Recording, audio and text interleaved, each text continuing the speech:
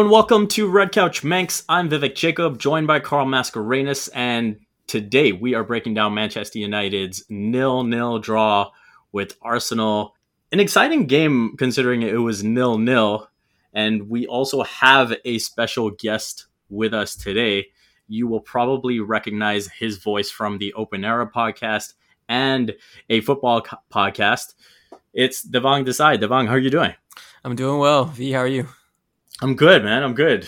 I don't think it's the result that either of us wanted, No. or Carl. Carl, I know you're feeling pretty heated about this result, especially on the back of the loss to Sheffield United. So I'll let you riff off the top here. Yeah, I'm really frustrated, Vivek. I was expecting 3 points today, just based off the result from Sheffield United, like you mentioned, and also the fact that Man City managed to beat Sheffield United, opening up that gap a little bit between us. If we want to be realistic title contenders, we've got to win games like this where, yes, it was pretty even. We shaded the first half. Arsenal shaded the second half. But on the balance of play and actual chances, I felt like we needed to be a little bit more clinical. I'm so sick and tired of these 0-0 draws. It's the fourth time that I can remember where we've tied a team 0-0 in the top six. You had Chelsea, you had Liverpool, you had City, and now you have Arsenal. I feel like us saying that we're title contenders, other fans from other teams, even Devang, might be laughing at us, wondering how can we be title contenders if we can't beat anybody in the top six? And so that's why I'm frustrated, to be honest with you. And so I would love to hear actually a neutral's opinion, who's not a United fan, if United are realistically title challengers or not. Devang? I don't think so. And it's not to be a super hater on Manchester United. I think the run that you guys are on is pretty damn impressive. But this result is the Sheffield United result. I think even Man City against Sheffield, where Sheffield played pretty well. I think Sheffield had a few chances, but overall they did what they needed to do. And I think depth-wise, that's important for Man City. They can do that, even missing KDB. And I don't think Manchester United is there yet. Even when you guys have played them head-to-head, it doesn't seem like you're there yet. But you're an opportunistic side, I'll say that. And you give Manchester United an inch these days, and they'll take it. I think the key is just not giving it to them. Defensively, I think Arsenal had an idea of what they wanted to do. They wanted to bring their wingers down and kind of to shut down the lower block and kind of make it as difficult as possible to whip balls in for Cavani. And I think that the game plan worked. So I think I agree, Carl, that I don't consider Manchester United title contenders. That being said, this year is already messed up. Like, to predict who's going to win this year, I think might be the toughest we've had in some time, even though it does look like Man City is probably going to do it. I completely agree with everything you said. To your point regarding this season, if Leicester win their game, they now go to second. They overtake us. So, Vivek, I haven't heard your perspective, so I'll let you have a go. I think to be considered a title contender, you have to be able to perform against the top six, and United haven't done that. Their only win that I can think of was when they defeated Everton 3-1, and that was a long time ago. So outside of that, they really haven't impressed. But at the same time, when you look at the points tally, at the end of the day, no one's going to remember who dropped points to whom. If United are right there, that means they've pretty much dropped the same amount of points as everyone else. So everyone's dropping points to someone. Who that's coming to, I don't know how much that matters in this particular season where everything is so out of whack. Arsenal, Devang, have been on the come up. Coming into this match, they had picked up 16 out of 18. And it seems like that match against Chelsea really turned things around, where they picked up that 3-1 win after a long, prolonged stumble. What have you noticed have been some of the improvements? Actually, before we even do that, for the listeners who are so used to hearing you on the Open Era podcast and your tennis perspectives, how did you even become an Arsenal fan? Video games was a big thing. Like when in like the late 90s, early 2000s, I played soccer a lot, like recreationally, but I also began to play PlayStation and FIFA. And I think 99 Dennis Bergkamp was on the cover. And when you selected sides, like Arsenal's right at the top as well. So me being a youth and impatient, I usually am selecting the best team and the closest to the team select mode, and Arsenal was there. It helped that they were really good then too as well. So like as I started really getting into it, it was the golden era of Thierry Henry, Patrick Vieira, Robert Pires. Like it was awesome, right? And it's funny, like as I got older, it got way more accessible to watch soccer here. But back then it was like a game a week maximum. And even then, like you were getting scores in the newspaper box score, right? Like the last page. So it's just a totally different animal now to then. But I will say video games was a huge help of getting into Arsenal as well. Cause then I learned all the players as well. It's like, it kind of helped in that way as well. I remember FIFA 99. The first thing I always had to do was change like Brazil Ronaldo's name, because I don't know if it was like a rights thing. yeah, for sure. They had like some weird name for him where it was like one of his middle names. So yeah, I can definitely remember the cover that you're talking about with Bergkamp. And I always had a soft spot for Arsenal because of Bergkamp and Mark Overmars, and me being a huge Dutch fan. A long way from those heydays. And, you know, those clashes between Henry, Van Nistelrooy, Vieira, Roy Keane. But yeah, coming back to this match now, what have you made of Arsenal again over these last 6-7 games? And do you see them again as one of the top 6, maybe top 4 teams in the EPL? So I think Mikel Arteta like is a pragmatist in a certain sense, that he saw the writing on the wall. Like before that Chelsea game, it was super bleak. I think many expected him to be sacked or the club to move on after that Chelsea game. Like if they don't win, I question what happens. But he went to the kids. He went to Emile Smith-Rowe and Bukayo Saka, who was already playing. But I think the idea is to get him involved more wherever they needed him, because I think the thing that we've seen from him is he can play anywhere, and he's just that talented, right? So I think a bit is luck, a bit is, I think Arteta as well, sticking to his ethos, his football ethos, and the way he wants to play, and Kieran Tierney emerging as a force at left back, I think all coincided to save things, because Chelsea was playing super well coming into that match. I think they were on a run. In the halcyon days of Frank Lampard still being a manager, they were looking good. So I think it was a shock result, and then a pretty favorable fixture list after that. So they did what they've had to do to get back in the conversation, because even though it looked super bleak last year in November and December, they were never that bad. But I think you guys know, like once you get in a bad run, it snowballs like crazy, and weird stuff happens, and it all goes downhill. Whereas now they've been a bit fortunate. Now you have injuries though, so I'm not sure about top 4. I think top 6 is doable. I'm curious to see how the injuries kind of work out this week, and even if they get everyone back, I think there's so many clubs up top, and every match is pretty much a lottery ball that I'm not super confident in that. But the team is much better off now than I think they were before Mikel Arteta came aboard, and to me that is a positive at this point. Devang, you made a really good point with saying that Kieran Tierney was out today.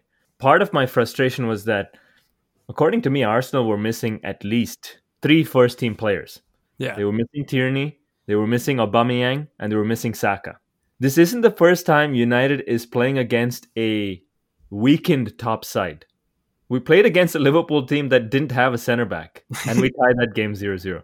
So these are some of the reasons why I was so frustrated. I was very impressed with the way Arsenal played. I will say I was expecting right off the bat United to come in hot in the first 10 minutes and really show that intensity. But if anything, Arsenal started the much better team and were on the front foot. And then they kind of faded, and that's when United really came into it. With the way the teams were set up, they played the same formation, which was a 4-2-3-1.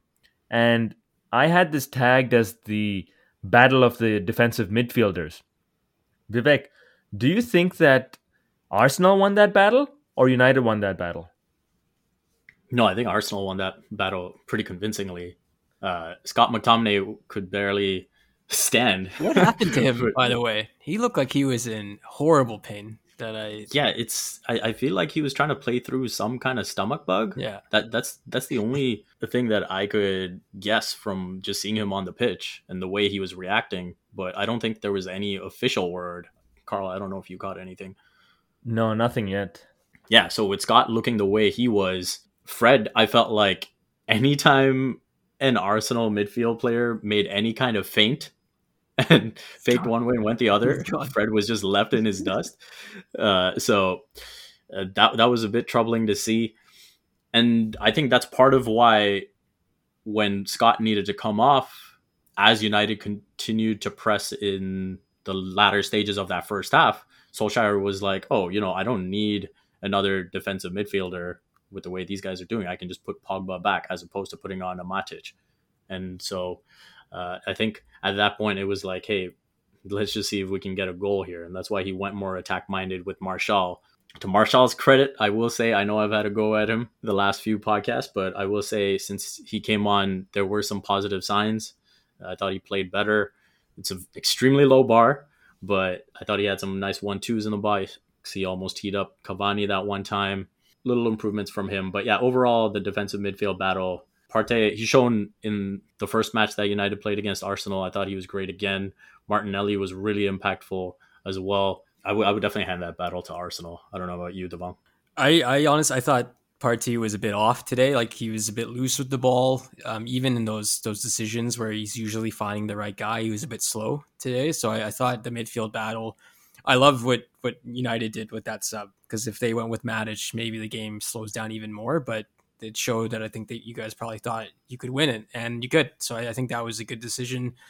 For me, granted, Xhaka just plays far better when Thomas Partey is with him. It makes sense. Like Thomas Partey is far better than anyone he's ever played with at Arsenal. Full stop. So I think Xhaka's game kind of expands, and I thought he wasn't bad. I thought he was quite good today in terms of making smart decisions. So in that battle, I think, like Carl said, like that to me was huge, because just getting the ball out to the skilled players, getting the ball out to Emile Smith-Rowe, we were able to do that a couple times, and try and catch Manchester United on the break, and it resulted in some great chances. I thought Nicola Pepe was very good again. I thought, like I said, with Willian, the work rate was fantastic, and when he got into situations on goal, you kind of liked his chances 1v1. So overall, the midfield battle was as tight as I expected, but I did think Bruno was a bit more anonymous than I thought he would be. I thought the attacking talent, especially after Cedric got that yellow card, for me, it just go at Cedric every single time you have possession. And Manchester United didn't do that as much as I thought they would. I completely agree with you. Quick question for you, Devang. I'll get the Arsenal perspective, and then I'll get the United perspective from Vivek. I was speaking to a couple of Arsenal fans during the game, and they were a little hot under the collar with Bruno's challenge on Xhaka, where he basically stepped on the back of his foot. My issue is that Cedric got a yellow for an elbow. Don't get me wrong. It was a bit high. No issue with that. But literally, they went to VAR as well. So whoever Michael Oliver was talking to, I don't know, was watching a different clip or saw something else. But I did think it was card worthy. I don't think it was part of a conspiracy, though, which I know is leveled at you guys quite often that the fix is in. But I thought it would. Overall, I didn't mind Michael Oliver's refereeing. I think he was a bit soft. He gave some fouls he shouldn't have, but I didn't mind it overall. Yeah, I thought it was a yellow, especially to Devong's point. Once Suarez gets the yellow, I think that it's fair enough to give Bruno a yellow. To me, it was clearly a retaliation from the previous foul. He was in it. Yeah, he was into it in this match. Yeah. I appreciated that. Yeah, he was seeing the red mist for a couple of minutes there. Yeah, and I can see from Bruno's perspective, the part of why he's really going at it is because to this point in the big games, he just has that free kick against Liverpool to show for it, right? And we talk about these 0-0 draws that United have had in the big games, the lack of performance. It's where your best players are supposed to step up to the challenge. And outside of the Bruno free kick against Liverpool in that FA Cup match, it hasn't really been there. So again, not a big performance from him by any stretch of the imagination.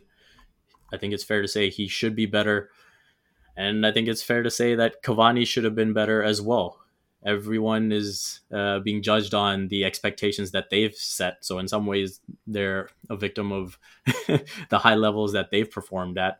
Cavani, with the way he's been scoring half chances this season, you expect him to do better with the chances he had in this one. I'm just looking back, and there was definitely the one that he had in the 89th minute where it just went wide. Again, a half chance, the ball's behind him, but we've seen him score those. He took it off Martial's foot. That's the one you're talking about, right? Yeah, I mean, I don't blame him for taking it off Martial's foot, because there's no way he could have known Martial was there.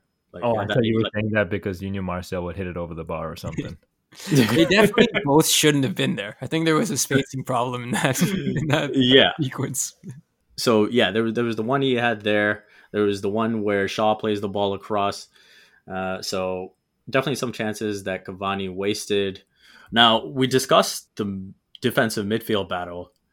One thing I really want to touch on is how threatening Pepe looked on that right side. And going at Luke Shaw, it was step over after step over after step over after step over. Did you guys have early flashbacks to Ronaldo when he was a youngster, right? Just egregious, an audacious amount of step overs. Devon, what have you made of his performances on the season? And why do you think he presented such a threat to United's left and center side? It's such a confounding guy because I think if you could bottle this performance and get it out of Nicola Pepe every game, transfer fee doesn't matter. Everyone loves what he's bringing. I think the effort level has been questioned some. I also think the adjustment period, like it's the money is one thing, but I think the step he's taking from France to here and the expectations, that's enough to challenge anyone. I don't care who you are, even if you're a top athlete. So I didn't think Nicola Pepe was bad last year either. I just think the club and the expectations from the people who brought him over were a bit out of whack, right? And then those people are gone now. Like Raul Salani is gone. Like the people who orchestrated that transfer are no longer in the picture. So really, it's about, I think, Nicola Pepe proving himself that he is worth something and can play in this league. And the past few games, I think he has. Like since that idiotic red card he got last year, maybe there's something that went down personally for him where he kind of checked himself, because since then he's worked hard, and I think he's also fallen direction from Mikel Arteta, and that comes with the pressing as well, because I think the pressing against Southampton was what changed the game, and I think the pressing in the second half against Manchester United changed the game, and that was led by Nicola Pepe. So if he's on his workhorse like that and he's battling that hard to win 50-50 balls, it's a huge plus because you were not getting that before. I thought he had the winner as well. That one that maybe was an inch wide, and Peter Drury thought that was in as well. But that's the kind of thing you can get as well, because I don't think the defender was expecting him to shoot when he did, right? It's that little slight, that little feint. He's got the tools in his bag, but he's not a super old player either, right? So I'm not willing to write him off. I do think like our expectations have to change a bit. And obviously in football, we know like a transfer fee is associated with you, and that it's hard to shake off. Now, speaking of influential players, Bruno Fernandes is very influential for United. Vivek, I've seen a trend, and it's a little worrying for me, but when Bruno's off his game, it looks like United can't create any chances, and they've fallen back into that rhythm before Bruno came to the club where we just couldn't break down a team that sat back. Is that something that you're seeing as well, and are you worried? No, actually, I would counter that argument because I feel like United had several chances today. And I remember going back to the Liverpool match in the FA Cup where Bruno wasn't announced in the starting lineup. And that's where I'm thinking, okay, what are United going to do in the final third? And they looked great on the attacking front. So this match, I think the ball goes in, we're looking at it completely differently. If Cavani takes the chances that he's accustomed to, if Rashford is a bit more decisive in that final third, we're looking at it a bit differently. The one thing I will say, there was that Rashford chance where everyone was expecting him to shoot. And I feel like if he has a left foot, he's just hitting that first time, or even just setting it up for his left. But because he has to take it onto his right, that's where the delay comes in. And I feel at that point, he actually made the right decision because 100% that shot was getting blocked. If he has a left foot, I think he's able to get a shot off in time. But once he has to put it onto the right, there's no chance. And then obviously later there's the Bruno free kick that follows it up. Do you think Bruno should get a rest?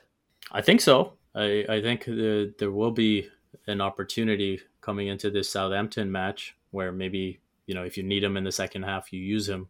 We also have to see whether he's more than a flat track bully. And so I think if he can step up in these big games, let's face it, again, going back to the biggest moment he's had in a big match, that was a free kick. It was a set piece. It was a dead ball situation. It wasn't something where he created something out of nothing. So when we're talking about United creating big chances against the big teams, it's not like he's been doing it either. I don't see this, Bruno being the exception that when he's there, things are happening for United, and when he's not there, it's not. With the form that Pogba is in, I would like to see him trusted in that number 10 role, maybe give Bruno a bit of a break. So speaking of benching, who do you think should get the Beckham boot for United? Devang, if you had to pick the worst United player, who would you go with? Trying to think who stood out poorly. I don't think anyone was super bad. The Cavani misses were a bit clear. I mean, the first chance, he found the one spot that wasn't the net. Like physically, I didn't think it was physically possible to not hit the net there, but he did. That's a tough challenge, and Cedric got in there, so it wasn't a completely clean opportunity. I think I will go with Bruno Fernandes, though, and not to pile on and be like, well, is he as good as he really seems, or all the hype is that legit? I think he's an awesome player, but I think he's being played too much. I think to touch on what you guys are saying, like just as an outsider, I watch a lot of Manchester United games. It doesn't really seem like there is a plan B. I know this is something you guys have talked about. Like it kind of seems like there's one way to go forward. And also, if we're talking about title contenders, that isn't going to work either, right? Like I think if we're using Man City as the example, they have other ways. They have so many ways. I think I'll go with a Cavani Fernandes mix, because I think Bruno in games like this, he should be the difference, because I think he's technically the best player on the field. Yeah, I'm kind of on the same page. I thought, the one thing I will say is Cavani, once again, those runs that he makes, especially in the first half, like he was just not being found at all. Like if we're criticizing Fred and Scott, that is one thing where he's making these runs and no one's even spotting it, let alone like trying a ball and failing. That is the one thing where I think Cavani has every right to be frustrated, and we have every right to be frustrated with the opportunities he had. But the number of big games that Bruno has kind of been absent now, at this point, I think it's fair enough to give him a Beckham boot. I'll disagree with you guys. I don't think Bruno deserves the boot, because there was a play that was worse than him, and that was Marcus Rashford. I thought he was poor. And you know what? To your point, Vivek, about Cavani making runs, I will actually give that to you. It looked like United were allergic to crossing the ball in the first half. Just nobody wanted to cross the ball into the box.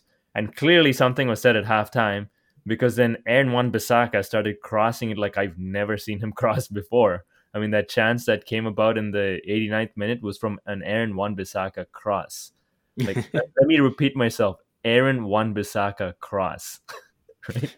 So, but anyways, I got a little off topic. Rashford is the Beckham boot for me, because I thought he started off the game poorly. He tends to do this sometimes. I didn't think he had intensity. And then when he did have the ball, it looked like he didn't know what to do with it. Sometimes when there was a run, when he was running with it, there was an opportunity where Cavani was making a run on the far post. This was in the first half, around about, I would say, between the 20th and 30th minute. Bruno was to his right. Rashford held on to the ball too long. He finally gave it to Bruno, who tried to give it back to Rashford, but it didn't work. In that situation, you know what? Rashford, take the shot. Now, later in the game, Rashford was in a position where he was on the right wing, and he decided to take a shot from there where he hit the side netting. Once again, poor decision. I don't think it was the right call. He should have been crossing it into Cavani. So for the level of play that he's demonstrated this season, and for what we saw in today's game, and holding him to those expectations like you were talking about, Vivek, that's why I think Marcus Rashford deserves that boot. I'd buy that as well, actually. I'm buying what you're selling, Carl. Well, I guess I've got no choice to agree then. I like you, Devang. I like you. All right. So if that was United's worst player, Carl, who would you say was United's best? Seeing how you're on a roll right now. I'm gonna. I don't know if his name. I've mentioned him. I think Aaron Wan-Bissaka played really well today, considering everything. Yes, he had some. You can't even say it with a straight face.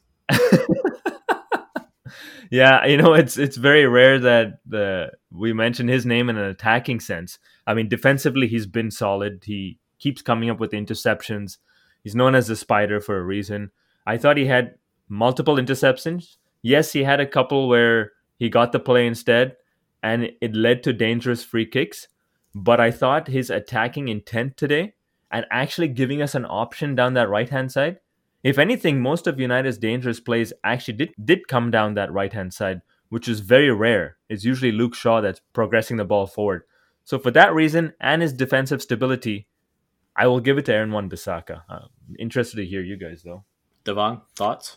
Yeah, I'd say both fullbacks, AWB and Luke Shaw, I thought impressed. Tough assignments, and clearly Arsenal were gunning to stop them. Like the game plan was to try and limit them as much as possible, but they still got their looks. They still were influential. Like Luke Shaw, he got crazy stick, and I know probably from the fan base, but as like footy fans, people love to rag on Luke Shaw, but I think he is what he get. He is exactly what you see, and that's not a bad thing. I don't think he's a serviceable guy.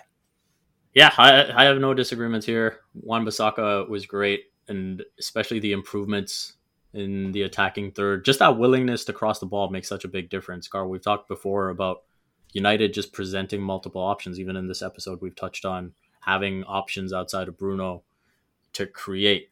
And so if Wan-Bissaka is just willing to engage himself on that side of the ball, it just gives United an additional threat. Looking at Arsenal's best player, and this is probably why I edge it to Wan-Bissaka than Luke Shaw. Pepe, I thought, was just tremendous. If he can bring that consistency, the Vong that you were saying, I think Arsenal can continue to look up on the season. Big time. I think he's my man of the match. My Arsenal friends seem to be agreeing with me, and we have not been super kind to Nicola Pepe either. I think this last few games has been super promising. Also, with the injuries that seem to have went down even during this game as well today, he's going to have to play a bunch.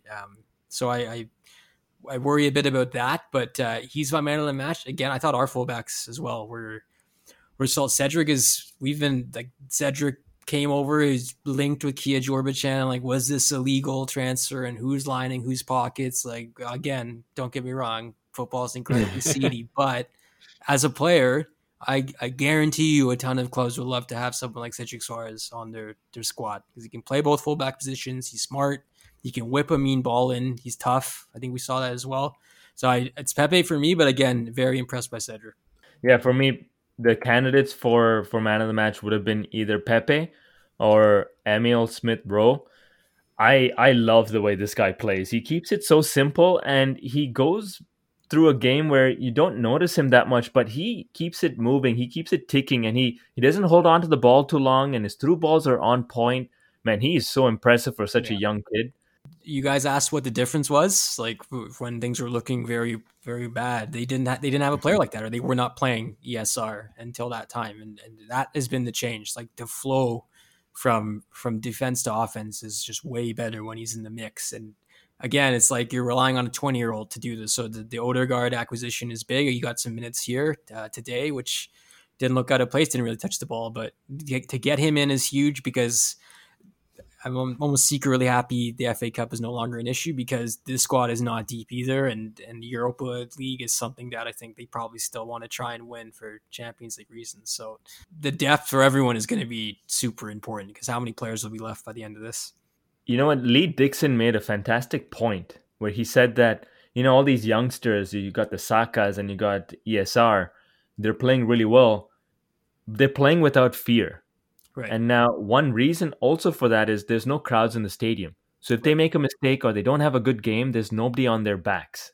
This is the biggest thing about playing out of the back as well. Like you would not see more than half of these clubs doing it that often, right? I think that you don't feel that angst. Right? The ethos of Manchester City, I think they do it no matter what. But not a lot of these clubs, I think, would keep doing that if there were people in the stands. It's a totally different game. I'm with you there. And of course, I generally like Lee Dixon, club legend, not a super big fan of his commentary, and I was on the DAZN broadcast, so I think I had Matt Holland, who I don't mind. I think he's okay, but I'll agree with Lee Dixon there. Yeah, and you know what? A good point you make about the angst as well, Vivek, because Arsenal's former manager, Unai Emery, was a big proponent of playing out from the back. And fans were getting so frustrated with him because there were times when you just wanted to kick it forward because you were getting pressed, made a mistake, and conceding a goal from that. So that's definitely one element which is missing just because there are no crowds and you don't have that. So I would love to see what happens with all these youngsters when fans come back into the stadium and they're playing an away game where it feels like a fan is breathing down your neck. It'd be interesting to see how the players react to that. Now, Devon, one thing I do want to get your thoughts on before we finish up here is getting away from the youngsters. I have never been of the opinion that Aubameyang and Lacazette can work well together. I feel like their best games always come when they're separated and they're backing each other up. Yeah. But I have struggled to see a future for them together. Where are you on their partnership? Obviously, Lacazette had that great moment in the 65th minute where he hits the crossbar on the free kick. And I thought he was involved well enough today. But again, no Aubameyang. I feel like that just changes the dynamic. What are your thoughts on those two working together versus when they're just one of them on the pitch? I mean, it's the conundrum, right? They've tried Abba on the left a bunch. I think Abba played on the left in the FA Cup final last year, and that worked out. Mm-hmm. But I agree. I think together it doesn't really work with the way they currently play. They even Laka was used at 10, right? A bit again with no cover for ESR and not really having many other options. So I think generally I agree.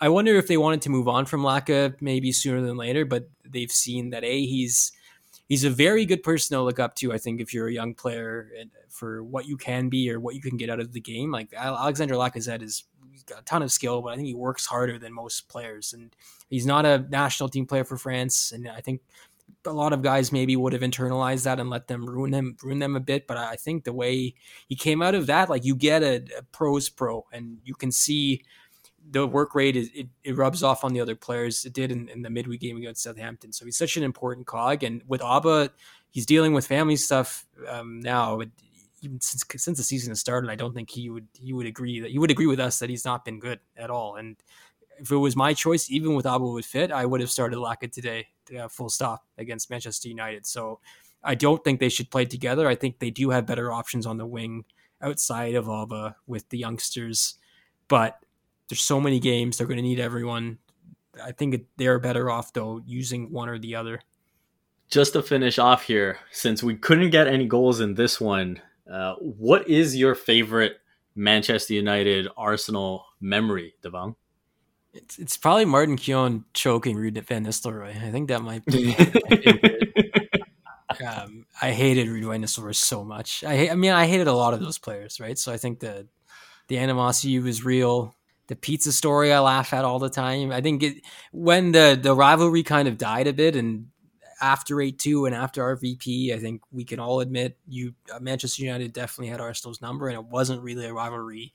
And then Ferguson left, and the results kind of got back into it could go either way, and we were both kind of not in shambles, but in the abyss a bit. The rivalries kind of come back to the fore, where each game it could go either way. But there was a time there where every time we played Manchester United, Wayne Rooney is scoring 2 to 3 goals, and we're getting embarrassed, and it wasn't fun. So I think for me, it was definitely like that 03-04. I think the year you guys won the league, but we got the double on you is always hilarious. Like 06-07, that was a hilarious time. So few and far between in recent times. I think the one thing that probably sucks about the United Arsenal rivalry post Wenger and Ferguson is the fact that we keep hyping it up, but the stakes are almost nil every time. And so we look forward to these games, but it's just within the vacuum of the game itself. I said off the top I wasn't super disappointed, but I think if my final comment, if Arsenal had won this game, I think the top 4 talk would have been a little more legitimate for me. So that's where I'm disappointed, because the stakes, I think, for Manchester United, obviously you guys are chasing City, like we all know that. But from where Arsenal was a few weeks ago to where they were today, I mean, a draw isn't the end of the world, but another result, and you really start the momentum building towards a pretty remarkable turnaround. So I think a draw is disappointing all around, fellas. Devang, I think this was a really fun chat. We were always going back and forth with tennis, and I think we've actually done well today because you're a huge Roger Federer fan. I'm a huge Novak Djokovic fan. Carl is a huge Rafa Nadal fan. The GOATs. So. All right, the GOATs. Hey, I wouldn't have it any other way. We could add a full podcast just talking about those three and making our cases. Fun. That would have been fun. It's not. You don't get to chat tennis with too many people here. So I know Vivek and I also go back and forth quite a bit with the whole Nadal and Djokovic matches. So maybe if in during the off season we should get together and talk some tennis. Sounds good. Devang, thanks so much for joining us. Where can people find Open Era and a football podcast? Wherever you download or listen to your podcast, we should be there at Open Era and at a football pod on Twitter. And I'm at Desai Devang on Twitter. If you want a whole lot of tennis and soccer tweets, I will be there.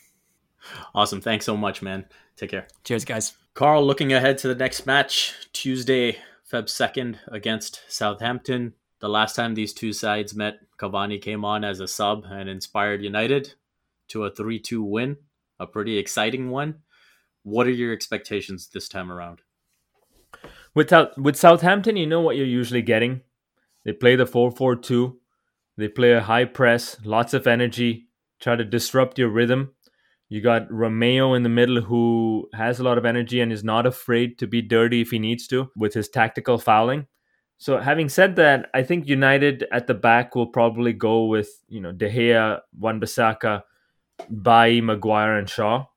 I would have said Lindelof, but it doesn't seem like these days he's capable of playing 2 games in quick succession with his back.